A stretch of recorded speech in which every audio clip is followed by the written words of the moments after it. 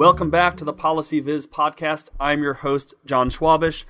On this episode, I am very, very excited to talk to one of the people who I have followed for a long time on learning how to give better presentations, how to tell stories when I talk, and how to create better slides. And so I'm very, very excited to have Carmine Gallo on the show, who is a best-selling author and writer and speaker. Carmine, welcome to the show. Thank you, John. Thanks for inviting me. I think this is a great topic for your audience. Yeah, I think so. I think they're about to learn a lot. Hopefully, many of them have read your books. And so that's where I want to start. Your new book is now, I think, just out. 5 stars, The Communication Secrets to Get From Good to Great. This is, I think the 4th book in what I sort of consider a series from you, starting with The Presentation Secrets of Steve Jobs. That was kind of like my first introduction to your work, sort of a how-to. And then Talk Like TED, which sort of broadened out a little bit, focus on storytelling. Then The Storyteller's Secret, which dove into case studies of top speakers. And now 5 stars. Do you want to talk a little bit about the sort of evolution of the books and your approach generally to helping people give good presentations? Absolutely. I'm glad that you saw those books in context. I am passionate about storytelling, but also passionate about communication and the communication of ideas. We can have the greatest idea in the world, but if we cannot communicate those ideas persuasively, they don't really matter much. Research stuck in a drawer doesn't benefit anybody. So my passion has been how to unleash your research and your ideas to a broader audience. I started by looking at great presenters, people like Steve Jobs, who was, in my opinion today, still one of the greatest corporate business presenters of our time. I haven't found anyone who has the whole package like Steve Jobs did. But that book was more focused on how to deliver a better presentation. Then I wrote a book called Talk Like TED, which has become one of the best-selling public speaking books around the world in different countries. So it's been very gratifying for me to see. But again, John, I think a lot of people are looking at that as how to give a TED Talk, which it's not what it is, actually. It's what can we learn about public speaking from some of the world's greatest minds and public speakers who have had to go through this TED guideline and the TED creation of how to build a presentation, how to deliver a presentation. It's not a formula, but it definitely has very strict guidelines, which I think helps all public speakers. But again, most people look at it as a presentation book. Right. And so I wrote 5 stars to expand communication, storytelling, presentation skills, public speaking skills to the rest of us, to the rest of the universe. Whether you are asking for a promotion, how would you go about doing that? How do you go about getting a new job? How do you go about going from a mid level in your career to a high level? There's a difference between average business professionals, average analysts, average researchers, and truly great ones who stand out in every way. The difference often comes down to how they best communicate their ideas. And the big theme, the overall theme in 5 stars is something that I think should be talked about now more than ever. As these forces of artificial intelligence, automation, globalization, and the explosion of data all combine to make our world more complicated, it's the persuaders, the people who can package their ideas in a way that gets them noticed. They're the ones who stand out. They're the ones who go from 3 to 5 stars, both metaphorically and literally. Some of the leaders and the CEOs who run 5-star organizations have communication skills as well. So that's why I looked at 5 stars both literally and as a metaphor to stand out in your profession. Right. And so a lot of the stories, the case studies, the examples you show in across the 4 books tends to focus, I think, a lot on the business side, focus on people who may be selling a product or selling ideas, startups. And I wonder if we could talk a little bit about, I think, people who tend to listen to this show who are working with data, maybe they're conducting research. How do you view those folks is trying to apply the lessons that you talk about in your books about telling good stories, about using good slides? How should they think about, they're not necessarily selling something. I mean, they're selling Sure. their ideas in some way. So how do they apply that to their presentations? Well, many of the people who I interviewed for this book, and the reason why I'm having this conversation with you is because I recognize that they're academics and they're scientists and they're researchers. Who do you think I interviewed for the book? I interviewed AI scientists at the top of their game. I interviewed data analytics researchers. I interviewed people in Sweden who are organizing these competitions for scientists to get their research across to a broader audience. And they're using some of my past books as guides to help those scientists communicate more effectively.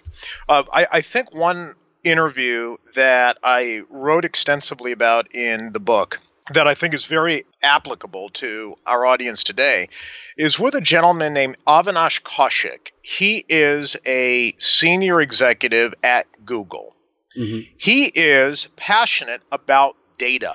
I have never seen anyone so enthusiastic about web analytics and data research. And I have a couple of videos online, actually. If you just Google Carmine, Gallo, and Avinash, you'll find them. But he is just exuding passion about data and what data means. But he's also equally passionate about visualizing data. He says there is something magical about making sense of complexity and illustrating the data in visual terms. And I asked him point blank, this is before I even knew he was a storyteller. I asked him, Avinash, how do you do it? How do you visualize data? And he said, it all comes back to storytelling. Storytelling, he said, is a powerful way to get people to think differently.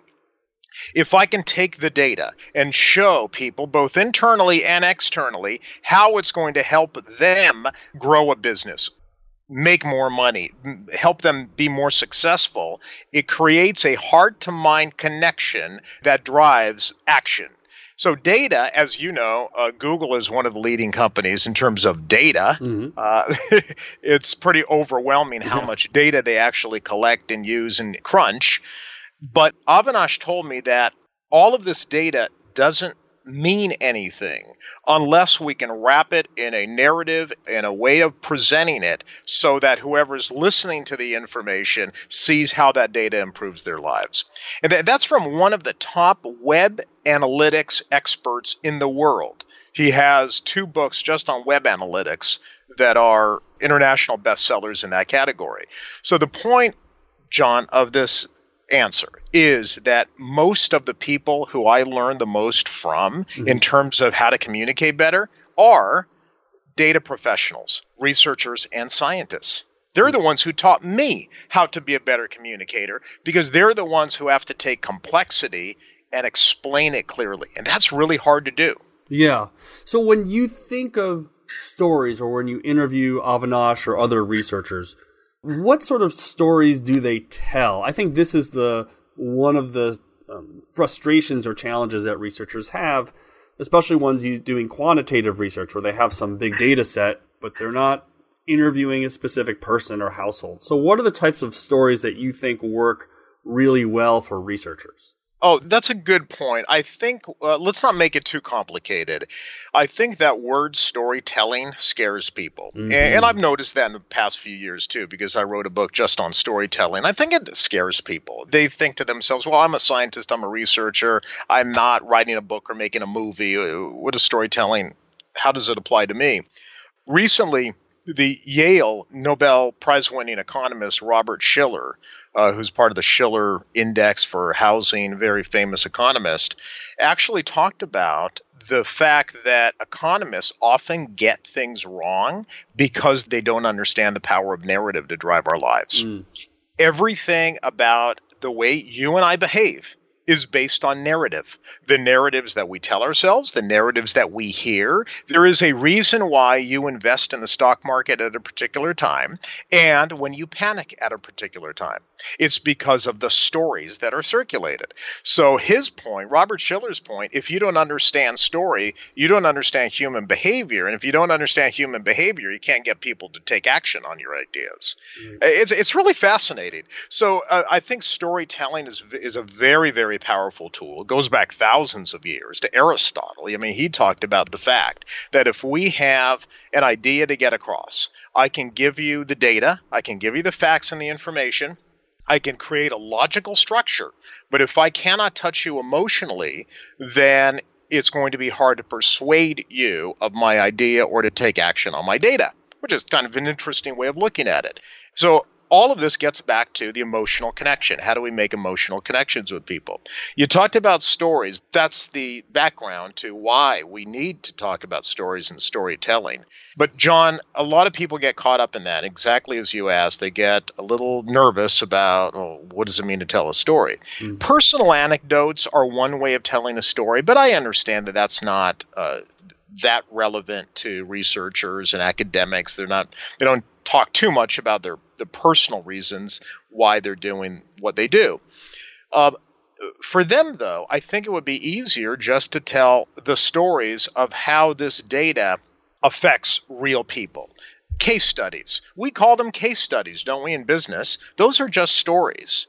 I've talked to economists about this as well, economists who actually write books. What they try to do, the most successful ones, is give you the data and then offer a story of a real person, a real company, a real organization who is affected by that particular data point, right? So it's data, a story to back the data. Data, story, data, story. There's some influential economists out there, Johan Norberg in Europe, Steven Pinker, who wrote Enlightenment Now. They've got this beautiful website now called Human Progress. These are all the progress type of economists who want to show people that the world is getting better than ever. And I've talked to Steven Pinker personally and some other ones. Some of your readers might know the new Hans Rosling book called Factfulness. And he falls into that group too. He's passed away now, but he falls into that group. So if you read their work, you'll see what they're doing. And Pinker told me this specifically. We have to learn narrative because we have all the data. Pinker has 500 pages of data. But if it's not wrapped in narrative, in real stories of real people with real names, okay, then it's just numbers, it's just data. And data doesn't connect with people emotionally. So if you really want to persuade people, you need the data, absolutely. Like Aristotle said, I cannot persuade you unless I've got facts, data, and information behind me. But I cannot connect with you emotionally until I can wrap the data set, the logic, into a narrative that is familiar to you. That's how you bring data and numbers to life. It's a fascinating area, John, and it takes a little creativity. I think that's another thing that scares people. This takes a little work. What we're talking about here is not something that's the easiest thing to do. It's easy just to introduce your data. I mean, the background is hard. All of your academics, what they're doing is hard. But it's easy just to open a PowerPoint slide and just put all my data on the slide. Instead of thinking creatively about how I'm going to package that data to connect with you on an emotional, analogical level, that takes an extra step of creativity. Yeah, I totally agree that it certainly takes that extra level. I want to ask, so for people who, let's say they go out, they download the census from the U.S. Census Bureau, and they have hundreds of thousands of observations, and they investigate the data, they run some regressions, they make some tables. I think that the thing that they would say about what you just argued, which is to pair the narrative with the data, is that they don't actually have the individual stories, right? They don't know, if you're looking at the relationship between unemployment and food stamps, there's certainly a family or a person who's dealing with both of those, of joblessness and receiving benefits, but they're not talking to those individuals or families. So in that case, how do you think about that? Is it okay for, say, a researcher to say to tell a story that's maybe somewhat imaginary? I mean, economists, sure. we do this all the time. We say, imagine a family, imagine a person that did this. So for a person who just has the numbers and the data in front of them, but not having talked to the people, how do they wrap it in this narrative framework? Okay, couple of things. First of all, when we talk about narrative, and this is something that I go into when I wrote 5 Stars, I didn't really break this down in earlier books. Because, again, I'm learning. I learn all the time, and I think that's an important part of being a good communicator is constantly learning how people communicate. When I first talked about storytelling, people were really focused on what you and I are talking about now. Yeah. A real stories of real people. I don't have a real story. Okay. Let's get back to storytelling structure. Yeah. You can still learn about storytelling through the structure that all great stories have. Throughout all of history, all great books, all great plays, stories, and now Hollywood movies all follow a similar structure. And George Lucas actually studied this to create Star Wars. But all great stories follow the same structure, and this goes back thousands of years. There's the setup, there's the conflict, there's the resolution. Act 1, 2, and 3. You would be hard-pressed to find a successful Hollywood movie today that doesn't fall into that formula. Mm-hmm. Act 1, Act 2, Act 3. Well, Act 1 is simply the setup. Here's why we did the research. Here is the question that prompted us to do the research. Act 2 is the problem that maybe it solves. So bring up a problem or a hurdle, and the research helps you answer that problem or that question that you had. The resolution is, in the academic world, is here is how this research is going to make this area even better, or here's what we've learned that's going to help us be even better. Act 1, though, is the setup. See, if you don't have Act 1, then there's no context. If you just throw out data and numbers at me and without any context, like, hey, how did this come about? Why are we doing this? What triggered this? And maybe there's a personal story for that. We noticed that this was a problem that no one else had answered. Yeah. So maybe there's a little background story to it. But think of it in terms of a structure. It doesn't necessarily have to be a story of, Jane and Bob Smith, and here's how this research applies to them. It doesn't always have to be that story. But I'll tell you, you also brought up another good question. Can we create a persona? I've done this with clients before, and I think it works very well. You don't necessarily have to have a real person, but we're going to be very obvious that it's a fictional representation of a particular person or someone who represents a demographic or a group. I worked with a CEO and a couple of executives who were with Toshiba Medical Systems. It's since been sold. They came out with a very high-end medical device that helped identify a stroke victims much, much faster in hospitals than ever before. It was a very advanced X-ray machine, and they had a lot of data behind it, all data. And it was kind of a dry presentation because there was no emotional connection to it. And so finally I said, can you just give me an example? And they said, well, we don't really have this is all in testing. We don't have a real person. I said, let's create a persona. And so they actually created a persona. Here is David. Oh, that's right. It was Susan and David. Those were the names we chose. And they had this image of a person, David, who would be in the age group and the background that they are looking for in terms of a patient, right? Mm-hmm. But it was obvious. Let's take someone like David here. And let's assume David is 67 years old and has a heart condition, XYZ. So in other words, it was very clear that there is no David, but the people in the audience connected with it because they took all the data and they wrapped it into this persona of David. 2 years later, and this is why this was really interesting to me, 2 years later, the CEO said that he returned to the same conference in which he unveiled the new medical device. And he said 2 years later, people were stopping me in the hall going, oh, you're the guy who had that whole David and Susan presentation. Right? Yeah. They remembered David and Susan. Sticks right in their brain. Yeah. Oh, that's very interesting. There is another part of the book. It might be my favorite part of the book. where you talk about Neil deGrasse Tyson as being one of the best science communicators of our age. And the part of it that really struck a chord with me, whereas you talk about how Tyson doesn't dumb things down, but instead he's working to translate the content. And I wonder if you could talk about that section and talk about why you think it's so important to not think of it as dumbing things down, but as to translate the content. And maybe that's why storytelling and communication and persuasion get a bad rap. Yeah, maybe. Yeah, you might be right. Yeah, so I actually interviewed Neil deGrasse Tyson when his book came out, Astrophysics for People in a Hurry. Now, you tell me of another science book with the word astrophysics in the title that's been a top 10 bestseller for the last year. Yeah, right. I mean, it really is. It's because Neil deGrasse Tyson is an expert at obviously what he does, but he's an expert communicator. And he was very specific with me. He said, Carmine, this is not dumbing it down. It's putting information in a context that is relevant to the listener or the reader in a way that they would understand. So his first, and he gave me this example. Take a look at his first sentence in the book, Astrophysics for People in a Hurry.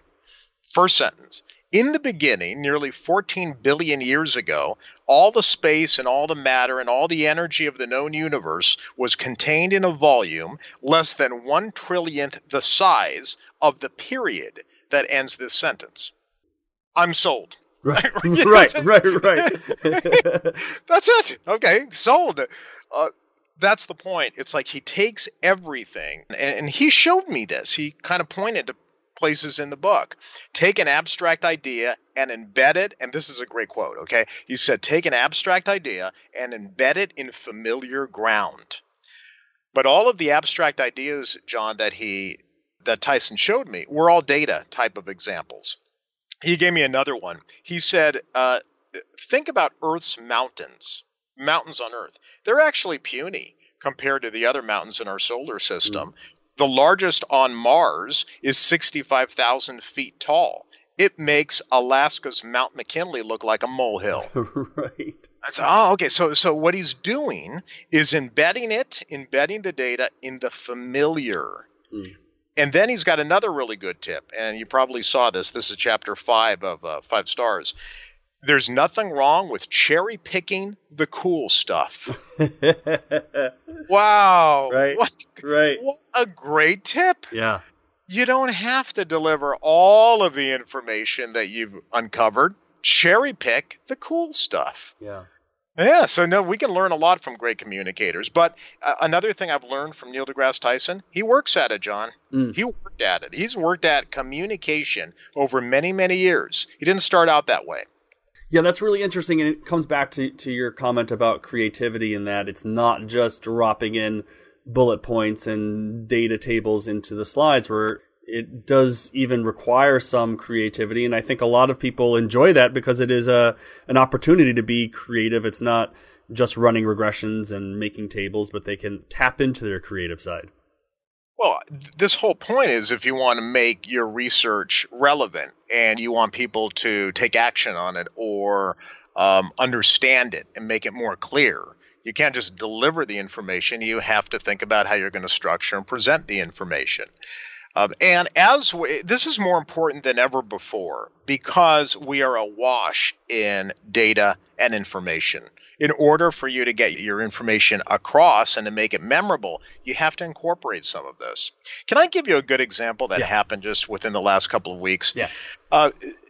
IBM, along with the Department of Energy, released a new supercomputer named Summit. And it's the fastest computer in the world until China comes out with something a little faster. You know how it is. Yeah. Right? That's exactly how it works. They go back and forth. It operates at 200 petaflops or 200 quadrillion calculations per second. Too big a number. Big a number. If you go to the websites for IBM and for the Department of Energy, I think this is in the supercomputer is being used in Tennessee right now. If you go to the websites, if you look at all the press releases, if you listen to the scientist who delivered the information, it's very interesting. they must have all been all trained to do this, because they all put these 200 petaflops into context just like Neil deGrasse Tyson did. Right. So constant stream of analogies and comparisons. Here's one. A person doing one calculation a second would have to live for more than 6 billion years to match what the machine can do in 1 second. Wow. Wow. So in other words, this is a pretty powerful machine. Yeah. Right. Yeah. Okay, here's another one. I love this one. If a stadium built for 100,000 people was full, and everyone in it had a modern laptop, it would take 20 stadiums to match the computing firepower of our new supercomputer summit. Okay, now, John, are you telling me that I pulled these quotes from spokespeople and from the press releases. Are you saying that, and the websites, by the way, so this was everywhere this was communicated, these quotes were in. You think they just came out of the blue? Right. Or was it didn't just come out of somebody's mouth on the spur of the moment? Hey, so-and-so, how fast is this new supercomputer? Well, think of it this way. Well, they didn't think of it on the spot. It was already prepared for them because they were thinking creatively about how do we take this data and make it somewhat understandable, because there's no way the average human mind can wrap their head around 200 quadrillion calculations per second. Yeah. So this is all communication to me. You can have the greatest idea in the world, John. If you cannot explain it, how is your idea going to gain the traction it deserves? Mm-hmm. So that leads me to probably my last question, which is on the return on giving better presentations. I mean, your books have dozens of stories on people who are at the top of their fields because they know how to tell stories, they know how to give good presentations, they know how to wrap it in narratives, and just like the story you were just telling, they know how to make it accessible to people. But how do you demonstrate to a data analyst or a researcher that giving a good presentation is going to help them get better data, get more funding? I think we've demonstrated, we being the world, that a better visualization, a better graph, even just better quality data can help you do better work. And I'm not quite sure for a lot of people we've demonstrated that better presentations helps you do that. You know, that's a really good question, and thanks for ending on the hardest question that you could come up with. I appreciate that. It's like, now we'll just kill the rest of the conversation. Yeah. It's like, oh, well, that was not good. Okay. No, I have been thinking about this for years, and yes, obviously it's really hard for me to come up with a particular number, but I have found the closest number I can, and that's 50%. 50% more influence. Here's how it worked, and this is not my idea. This is by a really rich, smart guy named Warren Buffett. You may have heard of him. Right. Warren Buffett has said publicly, and he's said this several times now, you could look it up. Warren Buffett has said that you're the best investment that you can make in your career is skills. It's not any one stock, it's elevating your skills. Someone asks him, Mr. Buffett, what is the number one skill then we should elevate or work on? He said, well, your public speaking, of course. Mm-hmm. Public speaking, how you express your ideas. And then he actually said this to a group of business students at Columbia University, I think it was. He said, for all of you here are competent at what you do. But for those of you who are better communicators and better public speakers, you have a 50% greater increase in your value instantly. For all of you, I would give you $100,000 in return for 10% of your future net worth. 10%, I'm going to give you $100,000 today. Yeah. Those of you who we've identified as better public speakers, I'll give you $150,000. So your value is increased 50% instantly based on your ability to communicate your idea. That's pretty powerful. Yeah, that's pretty good. That's your ROI. Yeah, there's the ROI, and if Buffett says it's 50%, then I'm just going to take it. I mean, that's as good a source as any. Who am I to argue? You're right. Speaking of that, John, I'll just take 20 seconds. Yeah. In 5 stars, that's what I try to do. I've got every chapter has the second part of the book is about leaders, entrepreneurs. There's a whole chapter on scientists and researchers. And each and every one of the people who I profile has had a significant increase in their influence, their finances, their job positions, their titles, their careers, because they're better public speakers. Right, and I think the book does a great job of setting things up in terms of the overview of why it's important, and then these case studies, and then for those who are interested, there is, hopefully they are, but the last section of the book, the last part of the book, is really on the details of how to actually deliver a more effective presentation. So it sort of wraps everything together in one volume.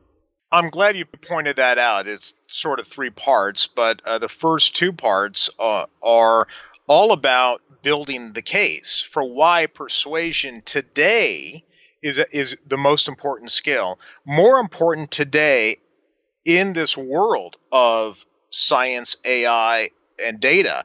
It's more important today than ever before. So I think that's kind of a counterintuitive argument to make, but it's not my idea. Again, it's based on some of the most successful people in the world, as well as scientists, researchers, historians, and economists. So I had to build the case first, and then the part 3 of the book is how to sharpen that skill. Right. Yeah.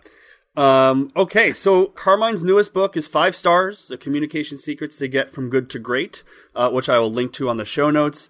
And also his 3 previous books, also on presentations, I will link to as well. They are some of my favorites in the field, so I really do encourage everyone to check those out. Carmine, thanks so much for coming on the show. It's been great chatting. Thanks for inviting me. I hope it helps your audience. I really enjoy your audience because they're people who they're skeptical. They push back on things. They don't just accept anything someone says, but we have good debates. So I really appreciate being able to present this information to your audience. Terrific.